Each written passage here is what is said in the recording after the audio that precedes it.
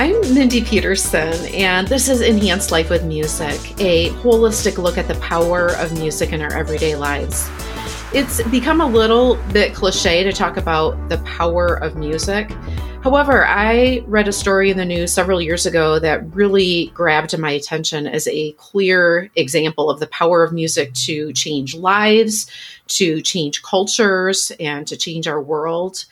I read this story before I had ever heard of podcasts, much less started this podcast, but a listener reminded me of this story recently. Shout out to listener Cheryl Reeves. The story that I had read about was about the Jerusalem Youth Chorus, an Israeli-Palestinian music and dialogue project. It's been featured on The Late Show with Stephen Colbert and in the New York Times and more than 100 other news sources. I'm so thrilled to have its founder and artistic director with me today. Micah Hendler is joining me from Washington, D.C. Micah was featured in the 2017 Forbes 30 Under 30 for music. In addition to founding Jerusalem Youth Chorus, which we may refer to as JYC, Micah is also a founding partner of Raise Your Voice Labs, a creative culture change company. He also writes for Forbes.com on music, society, and social change. Welcome to Enhance Life with Music, Micah. Thank you so much, Mindy. I'm really excited to have a chance to chat. Micah, the story about JYC that I read in the news was in 2014 during the Gaza war. And I saw the story again referenced in some of the information on your website. It's such a powerful, moving story and really demonstrates the impact that JYC makes. Would you mind just sharing this story with listeners to set the stage for our conversation? Yeah, absolutely. It was definitely one of the most powerful moments that really brought home the power of what we're doing, and that what we were actually doing was what we were intending to do, that we were actually succeeding in what we set out to do. Basically, this was right after Mohammed Abu Khdeir was killed. He was the East Jerusalem teenager who was burned alive by Israeli Jewish extremists. And that was then, of course, also part of a whole cycle of killings targeting Israeli and Palestinian young people, actually. What happened sort of after that, Mohammed was in East Jerusalem in a neighborhood called Shuafat, and some of our singers are from Shuafat. And basically around that time, Shuafat was basically erupted in violence, was full of police, was basically locked down. And we were deciding, what do we do as a choir that is trying to get ready for our first international tour to Japan in a couple weeks from then? We had our first tour coming up. And do we have rehearsal? Do we not have rehearsal? Is it safe for kids to come to rehearsal? Will only one side of Jerusalem come to there's so many questions. What do you even do at that moment? And what are the implications, not just for are we going to be ready for this tour, but what are the implications on a value level of deciding to have rehearsal, deciding not to have rehearsal, deciding to make it optional? All of these are options with implications. But in any case, what we decided to do was basically to say, look, we're here, we're open for business. Nobody has to come. And certainly if you're feeling physically unsafe, please don't come, right? Please do not put yourself in physical danger just to come to rehearsal. We love singing, we love each other, but it's not worth somebody getting hurt. So we make that announcement. About half of the kids are able to come, and a pretty even distribution actually from East and West Jerusalem, which was really reassuring. And then after about a half hour in, this girl from Shuafat comes to rehearsal. And meanwhile, as I mentioned, Shuafat was basically in lockdown, not like a COVID lockdown, like a police, army lockdown. And this girl came to rehearsal, and everyone was like, oh my God, are you okay? What's going on? She lived around the corner from Mohammed Abu Khdeir. And, I was talking to her and basically was like, how did you even get here? And she basically said, look, I was sitting in my living room. listening to the gunshots and smelling the tear gas and was just kind of like going crazy.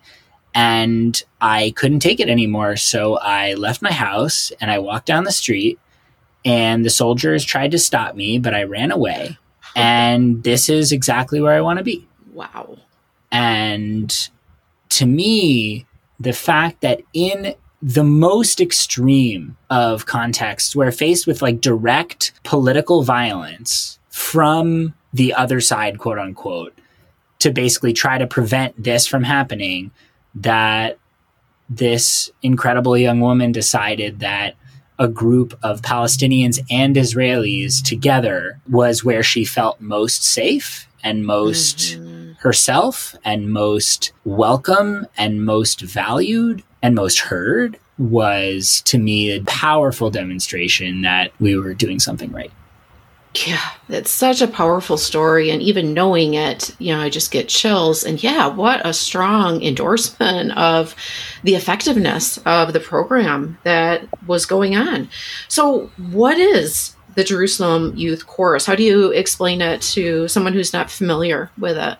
Sure. So the Jerusalem Youth Chorus is an Israeli-Palestinian youth music and dialogue project that basically brings together young people from East and West Jerusalem who otherwise would have basically no opportunities in a normal course of a day, a week, a year, a lifetime, perhaps, to meet somebody from the other side of the city at eye level in a situation where there's actually an opportunity for them to build a relationship that is based on trust, mutual respect, and an opening to actually understanding the world and their city through one another's eyes, and actually hearing one another in a space that is designed to create that container where that can actually happen safely, where people actually can be vulnerable, can learn from one another, can share honestly, and can even question themselves, the world around them, one another, and where all of that can happen in this musical container of trust. And fundamentally, the role of music in that is really building this community, building a sense of shared identity, building relationship, creating a shared goal, and a platform at the same time for spreading a message that like this is possible, and not just possible, but necessary. Yeah. And just a few stats for listeners, and correct me if I'm wrong on any of these, but I believe it was established in 2012. Yep. And it's the only mixed Israeli-Palestinian choral group in the Holy City. The high school program includes around 30 members, roughly divided between Israelis and Palestinians. And within that mix, there are Jews, there's Christians, Muslims from a balance of backgrounds, communities. They bring variety and diversity in their cultural backgrounds, religious, linguistic, political differences. So in a lot of ways, I mean, we really could say that they don't have anything in common, and yet they are coming together, singing together, making music together, listening to one another, feeling safe together, which in itself is huge, and dialoguing. So it's really powerful. Tell us what a typical rehearsal is like that this girl was so desperate to be at, and where she felt safe and where she wanted to be in the midst of all of this trauma and violence that was happening. Sure. So we have one weekly rehearsal in a normal week. Obviously, sometimes we do special projects or retreats or tours or whatever. But like in a normal week, we have 1 4-hour rehearsal, which is a lot. But what was actually interesting is in the beginning of sort of the process of founding the chorus, we had an interesting question of like, okay, what's the rehearsal schedule going to be? And normally I thought, okay, well, like maybe we'll have like 2 rehearsals a week, like an hour and a half or 2 hours, because that's kind of reasonable. And people were like, no, it's going to be much harder to get people in the door. So like once they're there, you keep them, rather than saying, oh, they'll also come another day a week. And that has to do with both just sort of physical difficulties often around freedom of movement, It also has to do with just the chaos that is inherent to working in Jerusalem, the fact that things there are just more fluid and less predictable. There's less of a sense of control that anybody is like, oh yeah, we'll definitely make this plan in a month and it'll definitely happen. What I learned was kind of things are much more last minute because you kind of don't know what'll happen in a month from now. Like maybe there'll be a war. There's much less sense of certainty. And so once you got them in the door, like use that time. So our rehearsals are 4 hours long. They involve an opening hour of singing and then a short break and then an hour and a half of facilitated dialogue and then another longer break and then another hour of singing at the end. And that's deliberately structured in a way that the music really holds the space for this deeper dialogue work to happen in a way that can be challenging, is inherently challenging. Like if it's not challenging, you're not doing it. And dialogue isn't really fun usually. Usually it like makes you want to cry, or it makes you angry, or it makes you fundamentally question everything you thought you knew, or things that are generally difficult and don't necessarily lead you to want to come back every time, but the music does. And so it's like the music is sort of this almost like outer circle that's like pulling in, and the dialogue is this sort of inner core that's like pushing out, if that makes sense. And so there's this equilibrium in the middle where people really in the beginning like come for the music, but ultimately are able to stay because we have this space of conflict transformation like within the group, where when things come up, we're able to handle them. And it's also an engine that actually creates new understanding and new material for musical creativity. And that's just something that is also something we've been particularly leaning into in recent years, has been the element of songwriting and collaborative composition. Yeah. And really taking what happens in dialogue and the learnings from that process and expressing that as a group in original music. Yeah, I want to come back to that because I could see that being a really powerful way of bringing that music and dialogue, those two elements, even closer together. It's really interesting, though, how you space them out and interweave them during this 4-hour practice time, because I can see how they would kind of balance each other out. And I could see the music portion being a little bit of a reset button. Exactly. Some of the emotions that come up during the dialogue and some of the feelings that may be hard to articulate. And then you start singing with these people, and music is such a bonding experience. It's hard to be angry with someone when you're making music together. So I could see that sort of resetting the emotional button a little bit and just sort of cooling the temperature if it starts to get a little bit heated.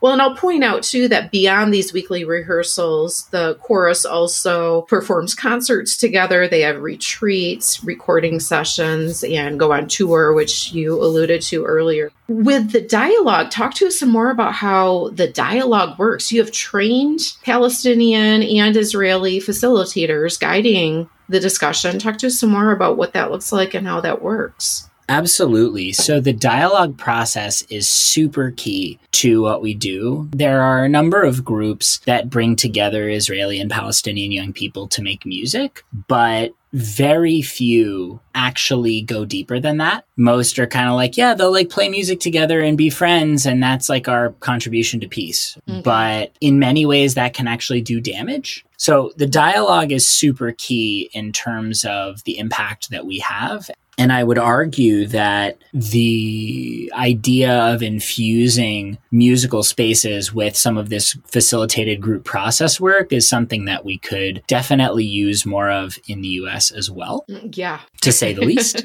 on basically name like any issue, on any axis, on any dividing line. Well, totally. I mean, as I was looking through this information and preparing for our conversation, I was thinking the youth that you're working with there have experienced so much trauma and violence on a level that I can't imagine. But it's sort of like an exponential example of what we do experience in our own little microcosms of the political divide or marriage relationships or friendships or parents and children or neighbor.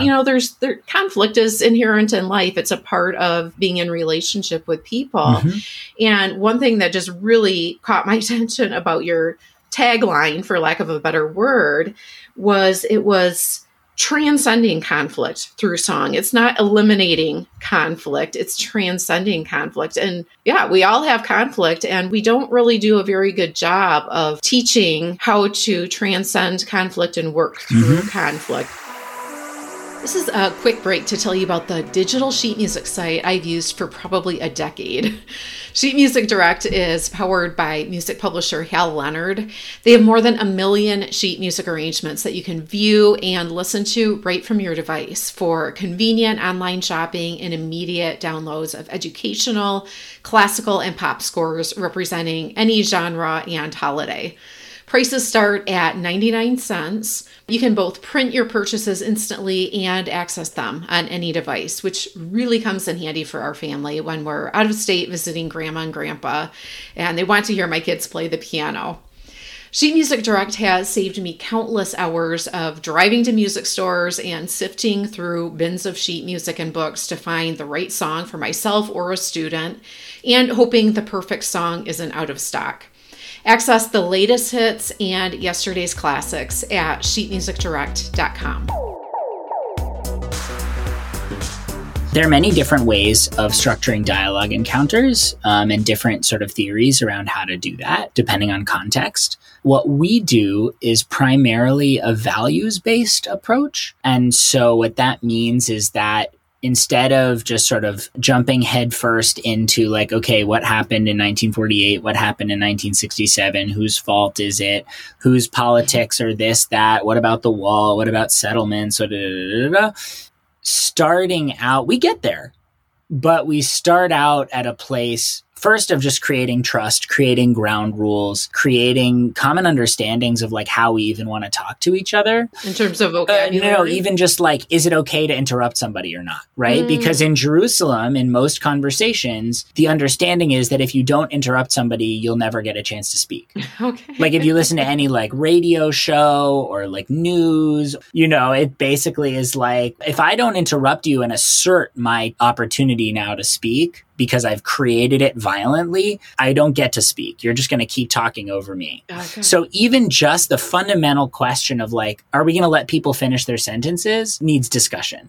So even just like setting some of those expectations that this is going to be a different type of space, that's number one. But then we really focus on giving the singers some concepts and value language that they can use to clearly understand and express their feelings, their opinions, their experiences in ways that have implications that are broader than just like, I experienced this thing. Let's say we're talking about equality. We talk a lot about equality in the chorus and the different types of equality and whether equality is the most important thing. Like, what about when you have equality stacked up against freedom? Like, we like freedom also, but like you can't always have both. How do you understand any of those things in your family, in your neighborhood, in your city, in the conflict, in the world, on the axis of gender, on the axis of ethnicity, on the axis of socioeconomics? And people plug in different places to that discussion. But fundamentally, what it does is it creates some shared vocabulary around what we're actually talking about beyond just sort of like headlines and policy positions, but actually fundamentally, like when I'm talking to you about something that I feel is deeply wrong, like I can also explain to you why. Like last week, you said that you really cared about everyone having an equal opportunity, but like now I don't have the ability to travel because I don't have a passport. There are ways in which using the value language that people have actually honed in a context that is less polarizing and less zero-sum than the hot button issues of like the Israeli-Palestinian conflict that I started with, actually helps people to then approach those issues in a way that can generate new understanding as opposed to just having people like shut down. Uh-huh. Wow. Those facilitators who moderate and coordinate those discussions must be really skilled. It'd be really amazing to watch that process in action. My guess is that the kids who are experiencing this really have some spillover benefits that affect their families and their communities, not to mention their own personal develop of leadership skills and communication skills. What are you seeing in terms of that spillover Yeah, effect? absolutely. I think it impacts a lot of different dimensions, as you were saying, of their lives, of their families, of their communities, their schools, and their city, and the world, frankly, through then the platforms that we're able to create for these singers' voices and experiences to be shared. One of the things that's been really amazing to see is how these singers stick together in times when everyone is telling them not to. So like the example of the opening story of what happened in 2014, what was fascinating just about that was like, usually, as I mentioned, dialogue is not fun and people hate it. And sometimes people try to skip it and people try to be like, oh, I have to go to the bathroom. And then they'll be in the bathroom for like an hour because they just don't want to deal with what's going on. And right, like that happened. And we're dealing with teenagers, right? So like that makes sense. And that's also one of the reasons why we do this sort of music, dialogue, music, like sandwich thing, is because people like, and that's one of the things that I learned actually from another program that I was researching that at the time was trying to do something similar. Basically, if you just put the dialogue at the beginning or the end, people will come late or leave early. But if you put it in the middle, like people want the music, right? So at that point, you're kind of creating a container for it that people don't want to miss. It sounds like music is really the draw For sure. For these youth. Definitely. Coming. What are some of your other thoughts on the role that music plays in making this happen, making it successful, bringing students in to begin with? Can you have the dialogue without the music? Talk to us about the role that music plays in all of this. Well, I mean, I think as you noted, music is the fundamental reason why singers come, because they want to sing. Okay. They want to have a chance to grow, to express themselves musically, to be on the radio, to perform with stars, to tour internationally, to do all these things. That music is ultimately what brings them. And music also is then what creates the trust, what creates the set of relationship opportunities that can be sort of a different level of engagement with one another than the current levels of engagement that are available in Jerusalem in a normal circumstance, which are basically me versus you or us versus them. Mm-hmm. How did you start the chorus? I moved to Jerusalem after graduating from college. I was studying music and international studies at Yale. I moved to Jerusalem to see if I could ultimately implement some of the things that I'd learned in my senior thesis, trying to study whether something like this was possible in Jerusalem. Something like being this, something like the chorus. Yeah, music and dialogue with Israeli and Palestinian youth in Jerusalem on a long-term basis. Okay, so it started in your thesis then. Well, it really started way before the thesis. Basically, I've been singing my whole life and fundamentally experiencing singing in groups as a place that I just felt at home, felt included, felt welcome, felt valued. And seeing how that actually combined with powerful facilitated dialogue work. When I was in high school, I went to Seeds of Peace, which is a summer camp and dialogue project for youth from conflict regions, specifically focused around the Middle East, but also other places. That was the first time that I had really been exposed to a process like that and heard a lot of the things that I had been basically shielded from growing up in my education, whether knowingly or unknowingly. And that blew my mind. And then I experienced in the process of pursuing this dialogue work, how music and collective singing actually created a container of shared identity, of community, of feeling like we're part of the same thing that allowed the dialogue process to work better. And I was like, that's cool. And then by that point, I was in college. I was also studying Arabic. I had studied Hebrew at a Jewish school that I went to in elementary school. And I was then a music counselor at Seeds. And then at that point, I thought, okay, so you can do this at a summer camp in Maine where you control all the variables and no one can leave. But can you do this on the ground in Jerusalem where you control no variables and everyone can leave. That then was my senior thesis question of basically like, how could something like this work? Can something like this work? One of the fundamental learnings that I took from that was around incentives, was around like why people join programs like this and why people stay. And it's very different often from the reasons why you started the program in the first place. And that's okay. In fact, that's like good, because if everyone only came because they want to quote unquote make peace, then you're, pardon the expression, preaching to the choir. And the idea is really that people who are vastly different and don't even necessarily see eye to eye on even why they're there, come. Mm-hmm. Ultimately, if you can create community and common purpose from that, that's really much deeper transformational work. Wow. Well, tell us how JYC is funded, and if listeners are interested in getting involved in this, how they can do that. Thank you so much for asking. JYC is a nonprofit, and we are completely supported by donations from mostly generous individuals around the world who believe that this work should happen and that this community should exist and that this music has power and value in changing conversation and opening hearts and minds. We would love your support. So anyone who's particularly interested in learning more can visit our website at jerusalemyouthchorus.org. There's a tab called Get Involved, and that will show you many different ways that you can get involved, either by supporting us financially, by seeing if there are ways perhaps that you might want to volunteer a skill or help us in some other way. Maybe you want to host us and help us plan a tour to your city. Maybe you want to share one of our music videos in a community that you're a part of. There are many, many different ways for us to engage. We also do music dialogue workshops for people anywhere, because we can do this over Zoom, where basically you have a chance to meet some of the singers and experience some of the ways that we hold and create a transformative space in like an hour and a half on Zoom, to actually experience some of the dialogue process, to experience some of the collective musical expression, and get a taste of how that could be applicable in your community, in your life, where we want to meet you. Well, I will definitely include those links in the show notes to make it really easy for listeners to just click on that and learn more. Micah, you're also a founding partner of Raise Your Voice Labs. Tell us more about that before I let you go. What's that all about? Sure. So Raise Your Voice Labs, as you mentioned so beautifully in the opening of this episode,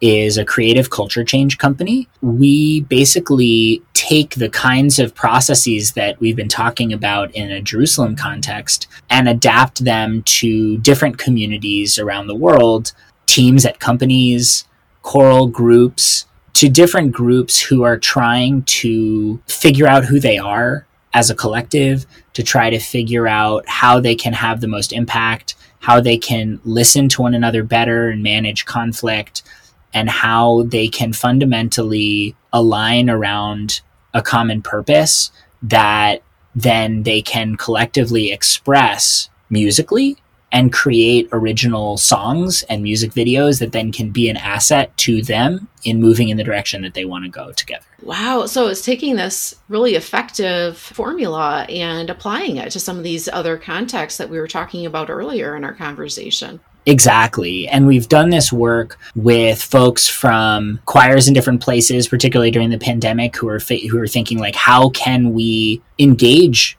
meaningfully right now?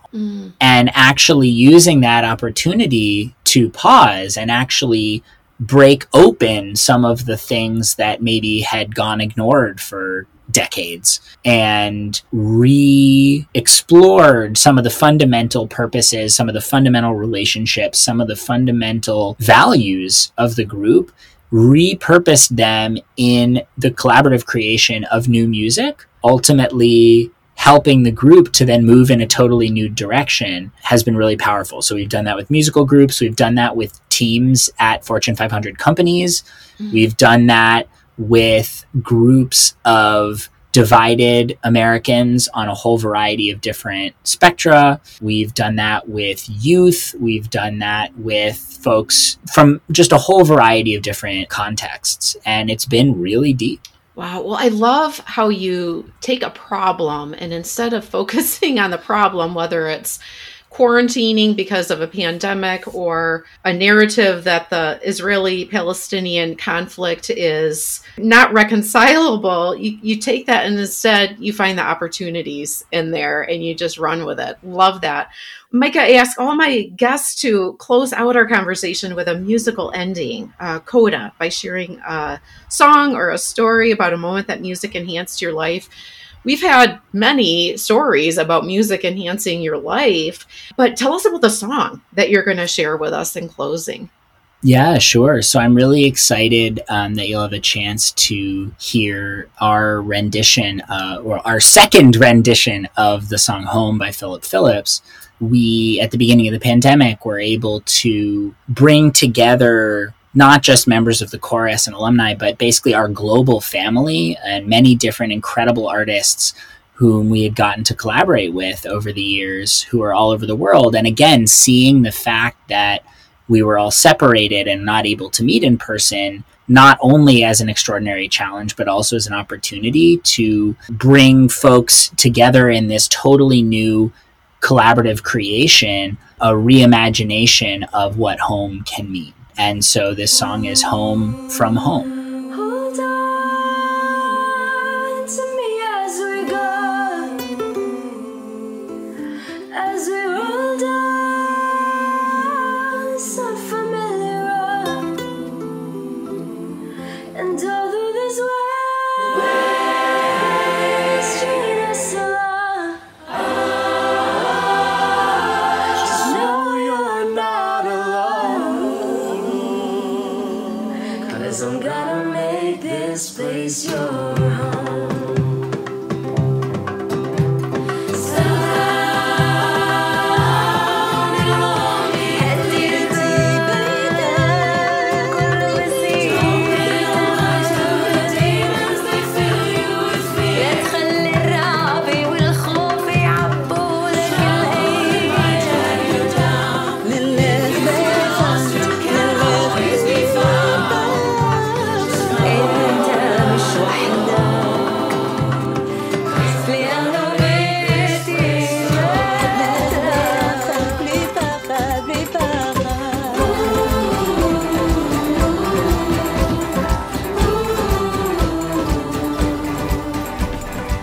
And that is just a little bit of the JYC's Home from Home YouTube clip. I really encourage you to do yourself a favor and watch the full YouTube video. The link is in the show notes.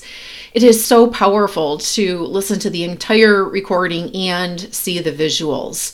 It is a very moving and inspiring experience. Thank you so much to Micah for coming on the show today and for all he does to enhance lives with music. Thank you also to the JYC and its many collaborators for all you do to use your voice and platform and skills to bring better communication and relationships and peace to our world. If you enjoyed this episode and have not yet followed Enhance Life with Music, be sure to tap the follow or plus button in whatever podcast app you use. This conveniently delivers each new episode to your device automatically, so it is ready to go whenever you are ready to listen. Whether that is on your commute, shuttling kids around, or working out, doing yard work, which includes shoveling snow for those of us in Minnesota right now. When you follow us, this also helps the show and helps others find the show. All links from today's episode and a transcript can be found in the show notes at mpetersonmusic.com/podcast. This is episode 123. All links are also in the episode details right in your podcast app. You can always reach me on email, mindy@mpetersonmusic.com, Facebook, Instagram, Twitter, or LinkedIn. Thank you so much for joining me today. Until next week, may your life be enhanced with music.